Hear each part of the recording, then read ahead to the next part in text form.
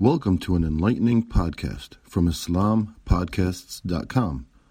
We encourage our listeners to please comment and let us know how we can grow in our knowledge to better serve our community. Please remind your family and friends to also visit IslamPodcasts.com for engaging discussions on current events, Islamic guidance, Quran, tafsir, seerah, and much more. Assalamu alaikum from the Sisters of Pristine Message. As we mentioned in previous videos, an important part about doing ibadah or worship in Ramadan is doing it regularly and building habits we can continue for the rest of the year. An important habit to build is praying the sunnah prayers for each of the 5 daily prayers every day.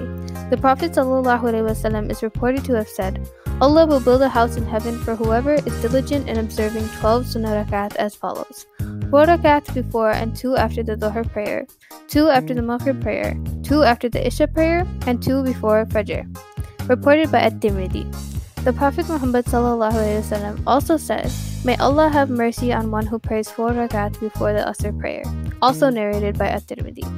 Whenever we are faced with adversity in this life, it is important to remember that this life is just a test and that paradise lies in the hereafter. As Muslims, we know we must work for our place in Jannah and secure our spot by doing good deeds and by following Allah's commands. An easy way to build our place in the afterlife is by praying the sunnah prayers, and as we strive to build this habit, it's useful to keep track of which prayers we have prayed. On that note, let's start making the sunnah prayer tracker. So this part isn't really much of a how-to because we already made the sunnah prayer tracker for you guys. It's in the link in the description, so make sure to check that out. Basically what you're going to do is you're going to want to print that out to the size that kind of fits a frame, and you can resize it by making it into an image and resizing it that way, or just in the printer settings. The frame will allow you to draw on it with a dry erase marker and then erase it at the end of the day so you won't have to use multiple pieces of paper. As always, if you decide to try this activity out, post it on Instagram and tag us at Pristine Message. We'd love to see it. Jazakallah khair for watching, and don't forget to subscribe, like, and share.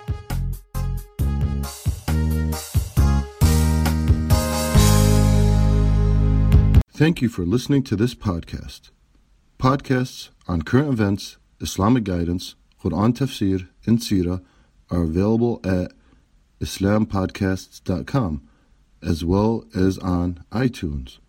Rate, review, and comment, and let us know how we can grow in our knowledge to better serve our community. Please subscribe, share, and tell a friend about IslamPodcasts.com.